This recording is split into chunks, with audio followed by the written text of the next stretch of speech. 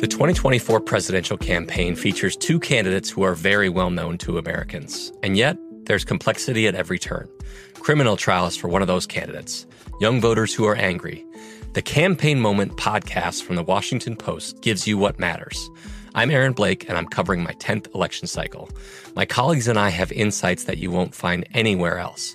So follow the Campaign Moment right now, wherever you're listening.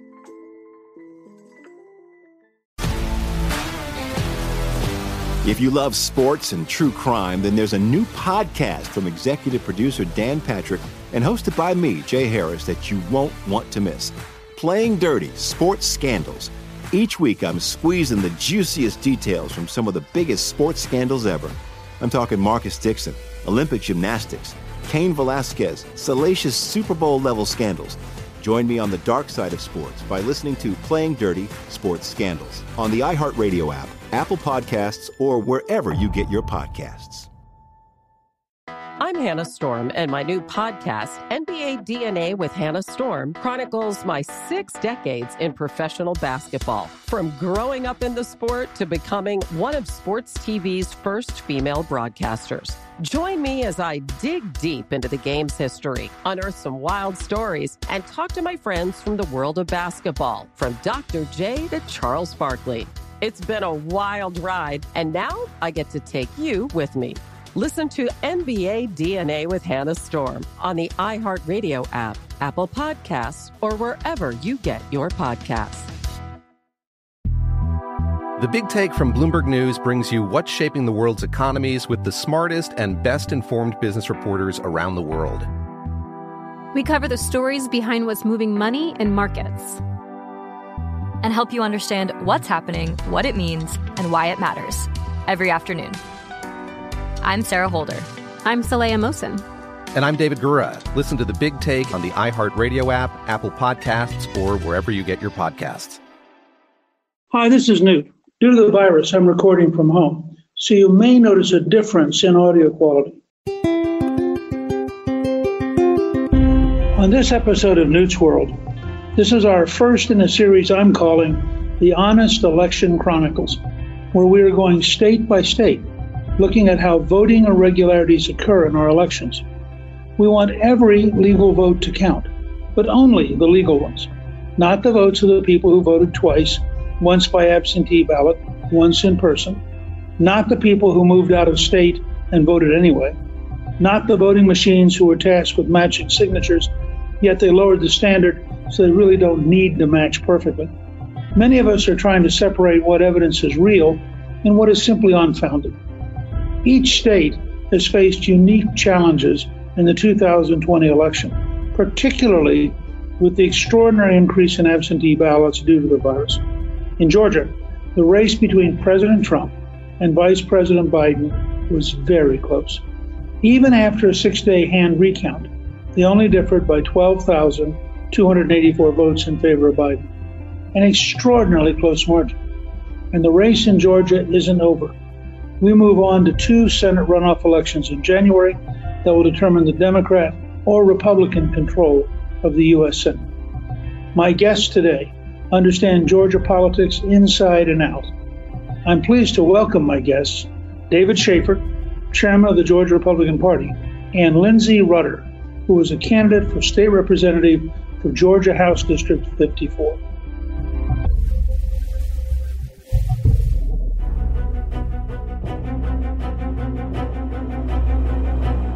I'm really pleased to welcome my guest and good friend, David Shafer, the chairman of the Georgia Republican Party. He has done an amazing job, and he's in the middle of one of the most amazing complexities I've ever seen in a long time in politics. Let's start at the basics, Dave. For people who may not be fully up with what's going on, tell us what's actually happening in Georgia. Well, we're trying to get to a point where we can certify the results of the presidential race. The election was a week and a half ago. The Secretary of State's not certified the returns yet because he's in the middle of conducting an audit where they will hand count all of the paper ballots and compare that count against the machine count to determine whether or not the machines accurately counted the votes. The audit was supposed to be finished last night at midnight, but the large urban counties had not yet completed their work, and the Secretary gave them an extension until today at noon. And so we expect to have the results of the audit either later this afternoon or tomorrow morning, and then the Secretary should likely certify the returns. Some people think it's very deep problems. Other people just think that it's kind of noise. What's your sense from what you see looking around the state? There are significant irregularities with the election and significant weaknesses that have been revealed in our progress. I told you exactly where we're at. I haven't told you every complaint that we have had with the process. The irregularities became apparent to me on election night when there was a significant number of ballots counted in secret. The Georgia law requires that vote counting be done in the open, that any member of the public can attend, and also allows the parties to credential observers or monitors to watch that process. At State Farm Arena, the Fulton County elections officials announced that they would stop counting at 10:30 and resume at 8:30 the next morning. They packed up all of their belongings. Our observers left, the news media left, and once they were gone, they began counting again and counted until 1 in the morning outside the observation of anyone. Now, people will say to me, well, can you prove that any fraud took place during that 3-hour period of time? And the answer is, of course not, because it was done in secret. We weren't allowed to observe it. And, we encountered those problems in other counties as well. There's a mechanism under Georgia law called the vote review panel, usually an absentee ballot when you can't discern what the intent of the voter was. These absentee ballots are hand completed and then scanned through machines. If the machine is unable to read it, then 3 people, including 1 Democrat and 1 Republican, are supposed to review each ballot and determine how it should be counted. We've got sworn affidavits from 8 different counties where these vote review panels would meet without notice or participation from the Republican members. We have filed numerous complaints with the Secretary of State. He's launched at least 2 investigations that we're aware of, but none of that inspires much confidence in the electoral process. Well, and you had, sort of surprise to me, you had counties like Walton and Fayette and Floyd finding new votes. That's happened during the audit process. During the hand count, we had Floyd County found 2,700 votes that were not scanned and counted on election day. No explanation as to what happened.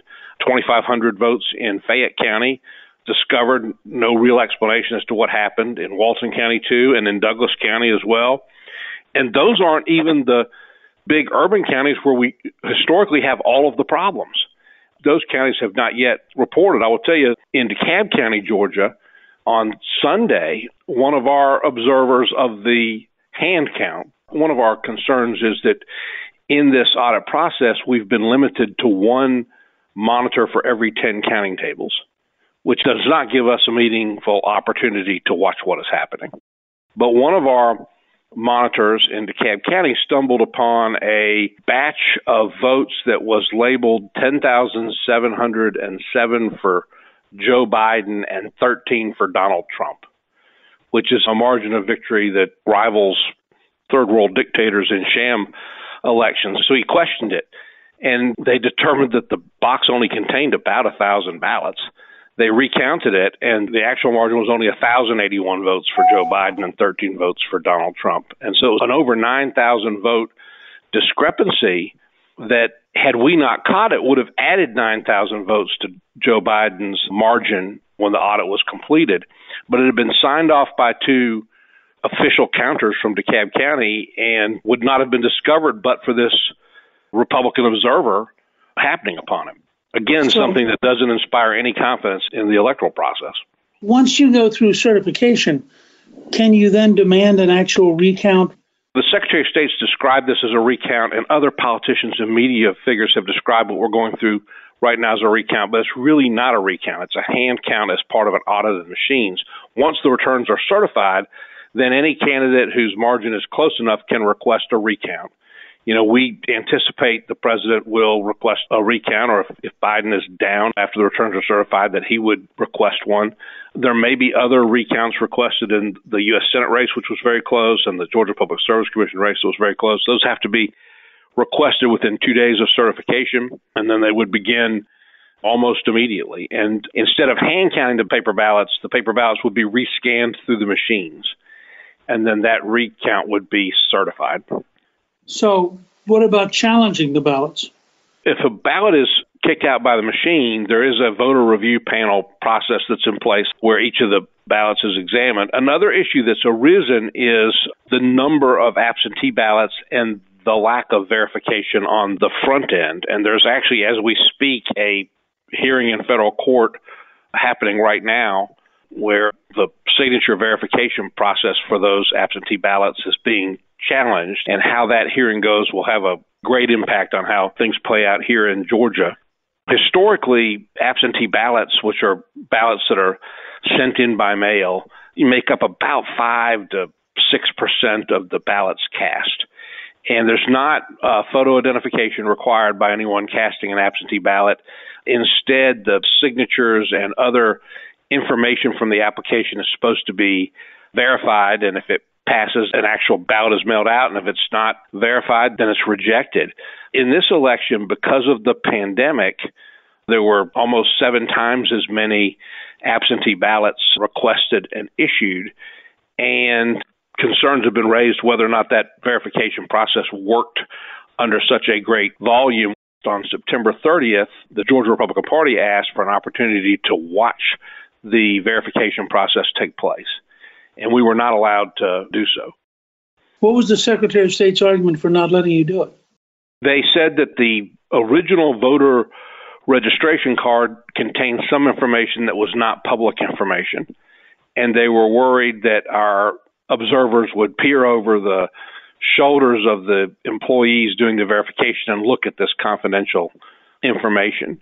And we had a conference call with the senior staff of the Secretary of State's office on September 30th, walked through how we could do that, addressing that concern. They agreed to do it. They agreed to issue a bulletin to the counties saying that we were allowed to do this, but the bulletin was never sent. They reversed themselves some time after that.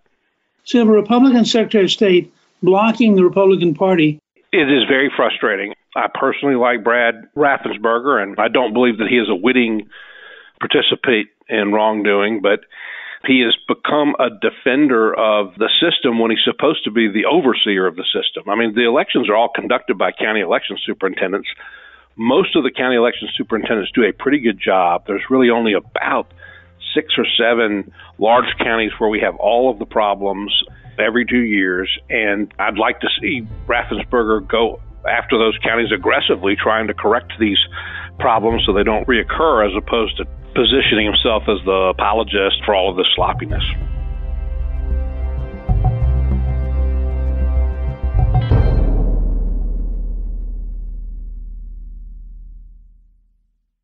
This week on Out Loud with Gianno Caldwell, I talked to a man who's had a profound influence on my life, and I'm talking about my pastor from back home, Dr. Bill Winston, who is the founder and senior pastor of Living Word Christian Center, a non-denominational Christian church with more than 20,000 members located near Chicago. He is also an author, an entrepreneur, educator, and a veteran who has the most amazing and inspiring stories that you'll ever hear. Listen to Out Loud with Gianno Caldwell every Monday on the iHeartRadio app, Apple Podcasts, or wherever you get your podcasts. The 2024 presidential campaign features 2 candidates who are very well known to Americans. And yet, there's complexity at every turn. Criminal trials for one of those candidates. Young voters who are angry. The Campaign Moment podcast from the Washington Post gives you what matters. I'm Aaron Blake, and I'm covering my 10th election cycle. My colleagues and I have insights that you won't find anywhere else. So follow the Campaign Moment right now, wherever you're listening.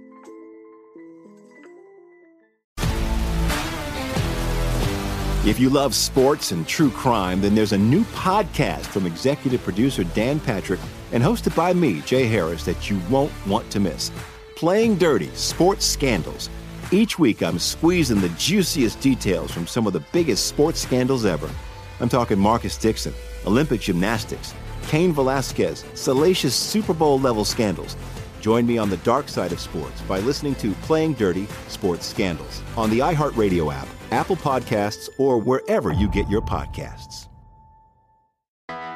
I'm Hannah Storm, and my podcast, NBA DNA with Hannah Storm, digs deep into the history of professional basketball, along with my own, as one of the first female sportscasters. Now let's get you up to speed on what else happened around the NBA today. We talk to all sorts of people I interacted with, from Dr. J to Charles Barkley, and recap iconic moments. Yes, he's got it. Here he comes.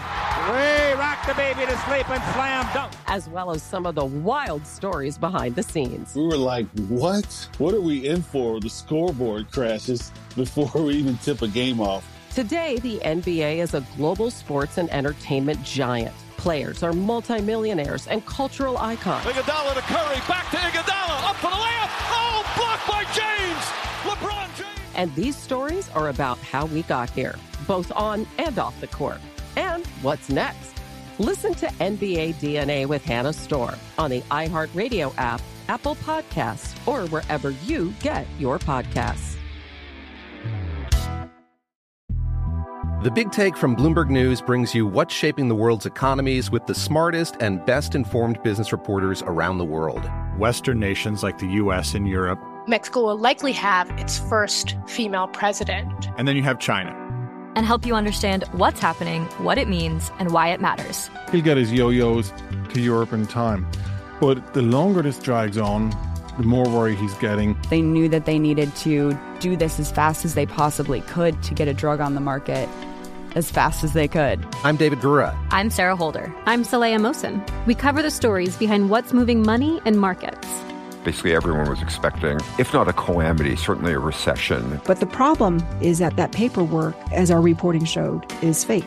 As someone who's covering the market, I'm often very worried about an imminent collapse. So I'm thinking about it quite often.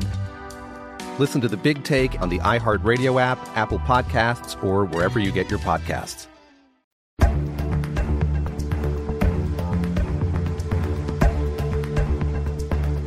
I want to go back just for 1 second because I saw the numbers about the 10,000 vote discrepancy, but somebody said that it had actually been reconciled.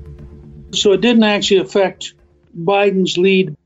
So had that error not been caught, Biden's lead would have increased by 9,000 votes. Ah, I see. I mean, it's astonishing. They claim that this is proof that the system works. Well, it's proof of the opposite. The official counters, 2 of them signed off on the wrong count. And it was only discovered by the Republican Observer, who had to engage in an argument before they agreed several hours later to recount the batch and produce the correct number. Had that not been corrected, then Biden's numbers would have been boosted by 9,000, would have canceled out all of the legitimate gains made by President Trump in Floyd and Fayette and Walton County. The way that the news media has spun these things is astonishing and discouraging. To me, there's this absolute lack of curiosity into how our elections are being conducted because their overriding concern seems to be that President Trump is defeated. And it really doesn't matter what sloppiness or irregularity or wrongdoing happened. They don't want that discussed until they're absolutely certain that President Trump is gone. In terms of, for example, the counties that came in that improved President Trump's position, did they also improve David Perdue's position? Probably. I mean, logically they would. They're only hand counting ballots in the presidential race for the purposes of the audit. Obviously, someone who voted for President Trump almost certainly voted for David Perdue, so his position is likely better. Wasn't he close to winning without a runoff? Yes, but it was approximately the same margin as the president's margin. He probably will request a recount, and then the ballots in his race will be rescanned and probably a corrected return certified. So when you were talking about the media, I noticed that Twitter just put a disputed label on one of your tweets. How much censorship have you run into for other people in the Georgia campaign? I think this is the first time one of my tweets has been flagged as disputed. And what's ironic is that the Secretary of State confirmed the accuracy of the tweet, and that was reported in the news media, and Twitter labeled it as disputed information anyway. That's a whole separate set of problems with how information is communicated in America. And you have historically always had the problem of the Atlanta newspaper being pretty consistently anti-Republican. Yeah, absolutely left-leaning. It's not as powerful of an institution as when you were active in Georgia politics, but the problems that it caused back then are now being caused by other media that has replaced it. In my own experience, in 1992, I was in a tough election campaign. They attacked me for 19 out of 23 days. I was beginning to think they didn't like me. I cheerfully campaigned anyway. I worry a lot that if we can't fix some of this, that we can focus on the campaign for the runoff, but the Democrats will focus on the election. And no matter how good our campaign, we could end up losing the state pretty much the way they've operated on this round. What's your sense about how vulnerable we are to a repeat of various ballot problems, et cetera, when we get to the runoff in January? I'm concerned about it. If there's the same large percentage of absentee ballots again, to where we have a third of the votes being counted not having been identified at least to the same level as people who vote in person, I think that's a threat to the integrity of the election. The truth of the matter is that this sloppiness and these errors happen in every single election, and they're ignored because the elections are not really ever close. And for the longest time in Georgia, the Democrats dominated things. For most of the last 18 years, the Republicans have dominated things. But we're about to enter a period of time here in Georgia where every election will be close.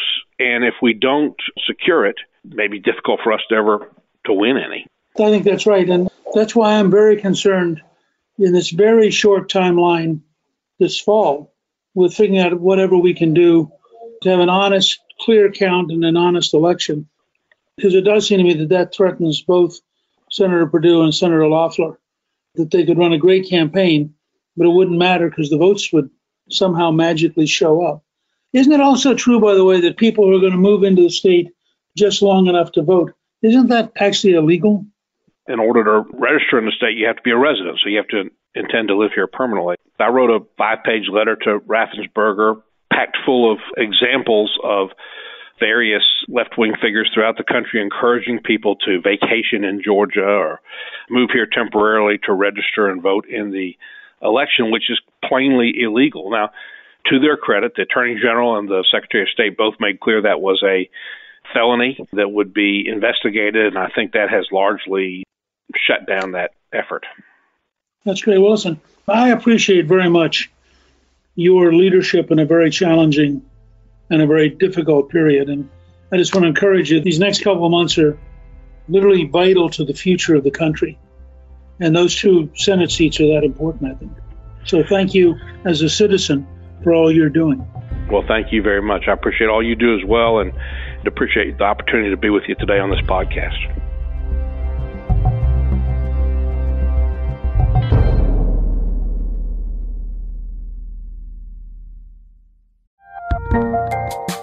There's a lot happening these days, but I have just the thing to get you up to speed on what matters without taking too much of your time. The 7 from the Washington Post is a podcast that gives you the 7 most important and interesting stories, and we always try to save room for something fun. You get it all in about 7 minutes or less. I'm Hannah Jewell. I'll get you caught up with the 7 every weekday, so follow the 7 right now.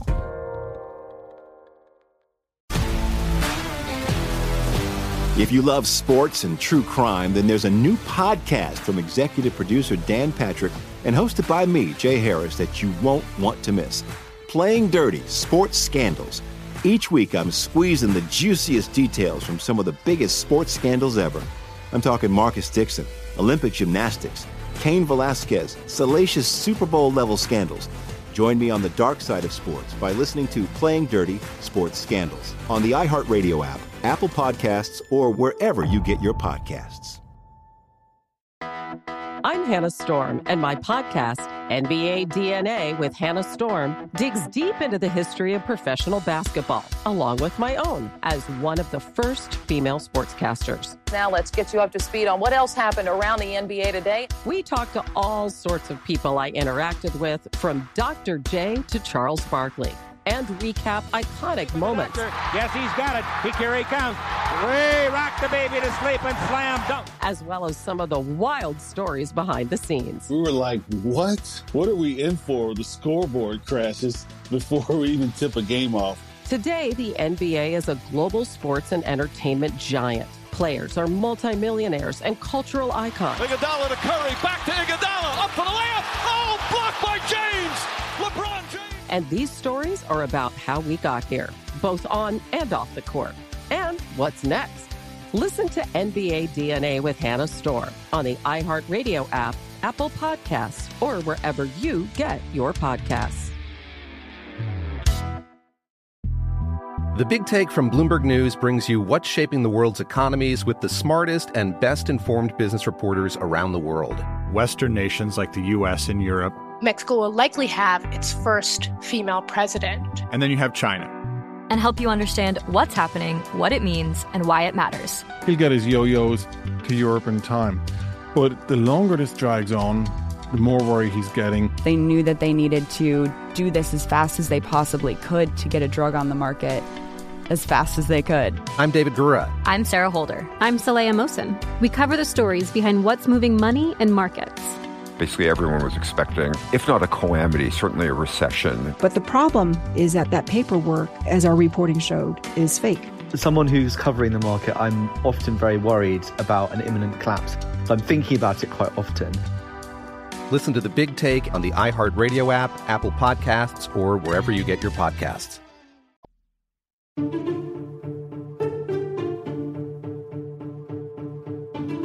Lindsey Rutter was a candidate for state representative for Georgia House District 54. So we're going to deal, first of all, with how is Georgia turning blue, or is it turning blue? Stacey Abrams served for 11 years in the Georgia House of Representatives, 7 as the Democratic leader. And in 2018, Stacey became the Democratic nominee for governor of Georgia. After losing the race to now Governor Brian Kemp, Abrams formed Fair Fight. Can you tell us, Lindsey, how Stacey Abrams' organization, Fair Fight, has worked to transform the state of Georgia? Yes, Fair Fight Action started in around 2014, and at the time it was very quietly put together. She was working kind of behind the scenes. Of course, now it's a organization that's probably known not just in Georgia but nationally. And what she's really done successfully is, in my opinion, has several arms to Fair Fight Action. First and foremost, it's really been a nonprofit legal arm focused on challenging any type of what she alleges to be voter restrictions, what some might call voter integrity laws. And she's challenging those throughout the state. And in addition to that she's widening the door to voting, she is second, a very strong grassroots movement. And as she's registering new voters, as she's finding new pockets of voters, those doors are opened wider for voters to come through. And then third, she's really trying to transform policy and different legislation around the voting acts in our state and then, of course, nationally as well. And you're seeing the results of that. And while it may not be the result that many Republicans are happy about today, she has done some very hard work, and she has, quite frankly, done it successfully. You're an attorney by training, and you've worked as a professional as an attorney. You're currently a deputy district attorney in Atlanta. You also ran for the Georgia House of Representatives for District 54 in this election cycle. Given all that background, both legally and politically, what issues have you discovered with Georgia's voting rolls? Well, first, what I would say as a candidate is you're traditionally focused on fundraising, meeting your voters, spreading your message and getting your vote out and picking up new votes. What I think has been very telling from this election cycle is something that candidates have not traditionally had to focus on is now going to be something that should be key to every election. And that's really the fidelity and integrity of a voter list. That's something that candidates have just taken as the voter list. And now I think it's something that needs to be critically examined and needs to be looked at by every candidate. You can't just presume that it's an accurate list that's maintained in real time. And so that's been one of the biggest takeaways I have taken from this experience as a lawyer and with my background and as a candidate running at District 54, which is primarily Buckhead and Atlanta, Georgia, a very transient area of Georgia. As you see all that, have they actually been purging the rolls, or do they just let people stay on them forever? The states are allowed to maintain their own voter rolls, of course. Nationally, there was a statute put in place in 1993 under former President Bill Clinton and a democratically controlled Congress. The code section is 52 USCS 20507, but it's more commonly known as the National Voter Registration Act, or NVRA for abbreviation. And essentially what it says, in addition to many other parts, is that in any election cycle that has a federal candidate or a federal election on the ballot, there are restrictions on what a state can do in terms of purging or cleaning their voter rolls. Georgia is absolutely free to determine who might be ineligible on a Georgia voter registration list due to moving out of state or out of the area. However, they're not allowed, upon identifying that, to immediately purge anyone. They have to send notice to those potentially ineligible voters via a postcard to the prior address in Georgia. Presumably, that voter doesn't live in Georgia anymore and won't respond. Lack of a response is still not enough to purge them according to this federal law. You have to wait 2 federal election cycles thereafter to be able to remove them, which at its shortest term would be 4 years. In Atlanta, where I was running, in Buckhead, it's a very transient area. People move in and out every year for work. Within 4 years, you're going to have a lot of people on that list that no longer live here. But unfortunately, the states are restrained by this federal code section that prevents them from purging. So in a sense, that requires changing federal law. It would. It's a system that clearly needs to be cleaned up. Absolutely. And I think one thing that is very concerning to me is Speaker Nancy Pelosi has stated that if they maintain both chambers of Congress, House Bill 1 will be one of the first bills that she introduces, which amongst many progressive provisions in that, the most concerning to me is an outlaw on any cleaning or purging of voter rolls.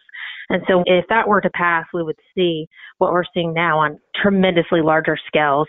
And that is going to undermine the integrity of any and every voting list. And so it's an extreme concern. You know, I can't speak to what the state list looks like, but I can tell you as a candidate in my smaller race within Fulton County what my voter rolls looked like, because I did do analysis on those to get an image of what the current status of the voters on my list were. And it was very telling. When you went door to door, what did you learn from the reality versus the voters list that you had? As a candidate, canvassing is a large part of a local campaign, making voter contact. And so what myself and my team did is we went to the Secretary of State's office for Georgia, and we downloaded the list of registered voters to determine which ones were registered to vote in Fulton County. And inside Fulton County, there are multiple districts. So we were just looking at my district within Fulton County, House District 54, and we selected the potential voters in that district. And then we picked a universe of voters who I wanted to introduce myself to and meet, and set out on what they call a walkbook, a list of, 50 different addresses in a neighborhood, and probably interact with about 10,000 voters. We hit over, 4,000 or 5,000 doors, and you just go door to door. Now, as I did that, what was very interesting to me, and I'll give you a few examples. One point I had a targeted voter, so it was a voter listed on the Secretary of State's webpage. Let's just call him John Doe. And it stated his address was 123 Main Street, apartment B. So I arrive at this address, and this is a very prestigious neighborhood in Buckhead, one of the more wealthier neighborhoods in the entire state. And I arrive at a residence that's quite frankly, a mansion, a single family home. There is no apartment. It's not a duplex. There are not 2 mailboxes. There is no one residing in an apartment at that location. And there are anomalies like that just continue to repeat themselves. Another one would be you would see on the voter registration roll that you were going to another house, let's call it 456 Main Street, and there are 2 sets of families residing in that home. And so you have 2 families with different last names with ages that appear to be 2 sets of parents and children. And that was very odd to me. And so I questioned, is this the prior owners of this home that just have not been updated in the voter files, or is this fraud where someone's registered other people at this home? Why is this so? Because these are not neighborhoods that would make sense to have 2 families residing in them. I think one of the third and final anomalies is you would have an address, we'll call this one 678 Main Street. You get to it, there's no home. It's a field, a home's been torn down, and you have a family registered at that address or a person at that address. Now, could it be that was the former owner? They sold the home to someone else who's knocked down the home and rebuilding? Maybe. But it was these anomalies that started to really concern me. And around that same time, separate from canvassing, I received a jury summons to my home address, my personal address, and the name of an individual who's never resided in this address who I do not know.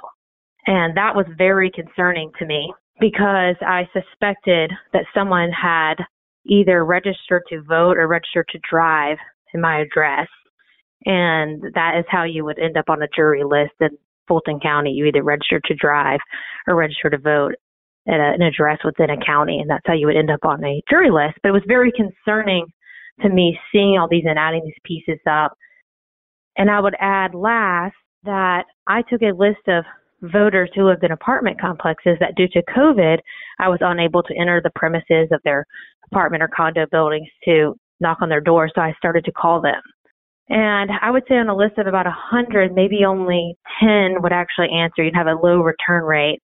And many of the other numbers, about 90%, go to numbers that have been disconnected, phone numbers that do not have voicemails or personalized messages that have been set up. And it became very concerning to me that either these people were temporarily here and no longer here and seemed to have data in the voter files that were outdated. On October 30th, as a candidate, you pulled the early voting results. I didn't know you could do that, actually. What does that mean? Since we had early voting for 3 weeks in Georgia and the majority of the votes being cast, either early vote or an absentee, many of the votes had already been sent to the Georgia Secretary of State's office by October 30th, the eve of the November 3rd election. And those were uploaded into the Secretary of State's webpage, so you could download the list of people who have already voted in your race. And so as of Friday morning, the last day of early voting before the general election, there were roughly 38,000 people who were uploaded as already voting in my district, House District 54. And based on my background litigating jury issues that somewhat derive from our voter files, seeing on the ground the anomalies that I pointed out, making phone calls to newly registered voters, I really started to consider the integrity of the 38,000 people that had already voted in my race. And I decided, although it was the eve of the election, I hired a statistician, an expert who's done this many times, who specializes in this. If he would take the 38,000 voters who had already voted in my race, so it wouldn't be all the votes cast, but the ones cast so far, and would he do analysis of who these voters are, where they actually reside. And there's a process that's accepted legally in courts, and essentially what you do is you take the set of voters and you cross-reference that with what's called the National Change of Address Database. That is a database maintained by the United States Postal Service. And if, for example, one of your viewers were to move from House A to House B, and they want their mail forwarded, they would do a change of address with the Postal Service. And the Postal Service will note that change of address and put the new address in the National Change of Address Database. And roughly about 30% of the country, it's really 27%, actually ever do that. But it will give you an image of where people are actually residing. So the first thing we did was take my 38,000 voters and we ran it against the National Change of Address Database to see, have any of my voters, the 38,000, recently in the last year, some 30 days, some 60 days, 90 days, done a national change of address indicating that they do not live in my county or the state of Georgia. But due to the fact that, as I mentioned, only 30% of the country actually does this, there are other databases you can use to determine where someone resides.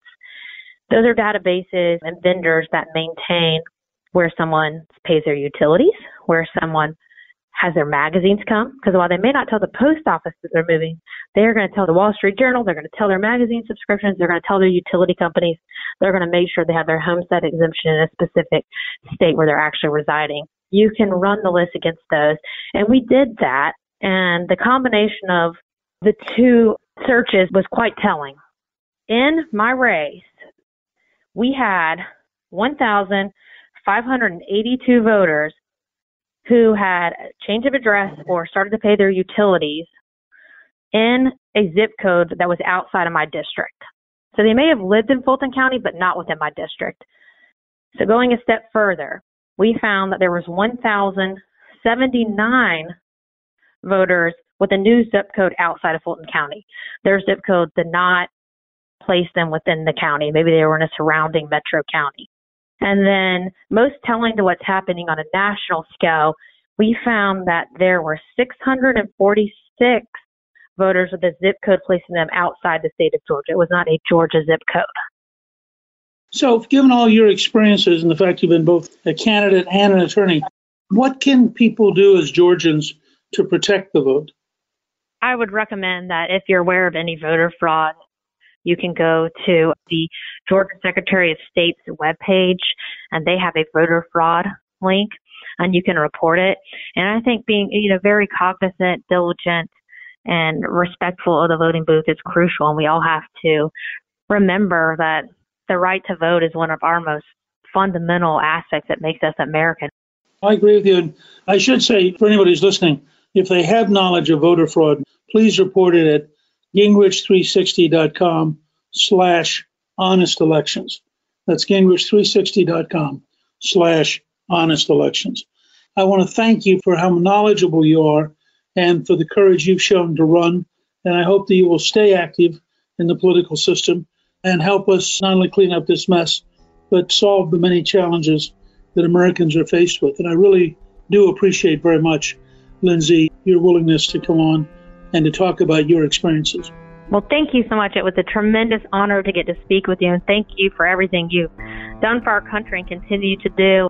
I'm going to stay involved. I'm very passionate about this and digging deeper into our voter issues and making sure we have lists that the fidelity and integrity of them are maintained. Thank you to my guests, David Schaefer and Lindsay Rudder.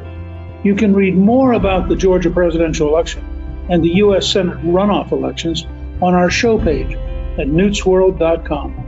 Newt's World is produced by Gingrich 360 and iHeartMedia. Our executive producer is Debbie Myers. Our producer is Garnsey Sloan. And our researcher is Rachel Peterson. The artwork for the show was created by Steve Pendley. Special thanks to the team at Gingrich 360. Please email me with your questions at gingrich360.com/questions. I'll answer a selection of questions in future episodes. If you've been enjoying Newt's World, I hope you'll go to Apple Podcasts and both rate us with 5 stars and give us a review so others can learn what it's all about. I'm Newt Gingrich. This is Newt's World.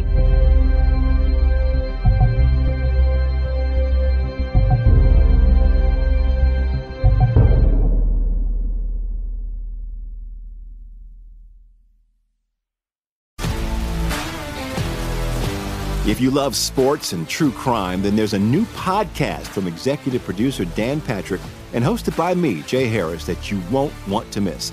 Playing Dirty: Sports Scandals. Each week, I'm squeezing the juiciest details from some of the biggest sports scandals ever.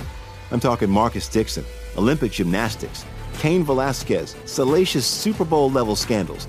Join me on the dark side of sports by listening to Playing Dirty: Sports Scandals on the iHeartRadio app, Apple Podcasts, or wherever you get your podcasts.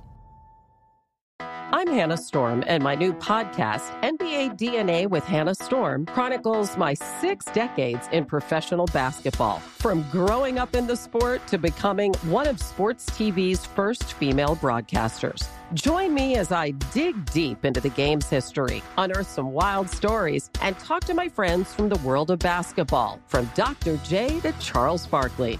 It's been a wild ride, and now I get to take you with me. Listen to NBA DNA with Hannah Storm on the iHeartRadio app, Apple Podcasts, or wherever you get your podcasts. The Big Take from Bloomberg News brings you what's shaping the world's economies with the smartest and best-informed business reporters around the world. We cover the stories behind what's moving money and markets, and help you understand what's happening, what it means, and why it matters every afternoon. I'm Sarah Holder. I'm Saleha Mohsin. And I'm David Gura. Listen to The Big Take on the iHeartRadio app, Apple Podcasts, or wherever you get your podcasts. I'm Saleha Mohsin, and I've covered economic policy for years and reported on how it impacts people across the United States In 2016, I saw how voters were leaning towards Trump and how so many Americans felt misunderstood by Washington. So I started The Big Take DC. We dig into how money, politics, and power shape government and the consequences for voters. With new episodes every Thursday, you can listen to The Big Take DC on the iHeartRadio app, Apple Podcasts, or wherever you get your podcasts.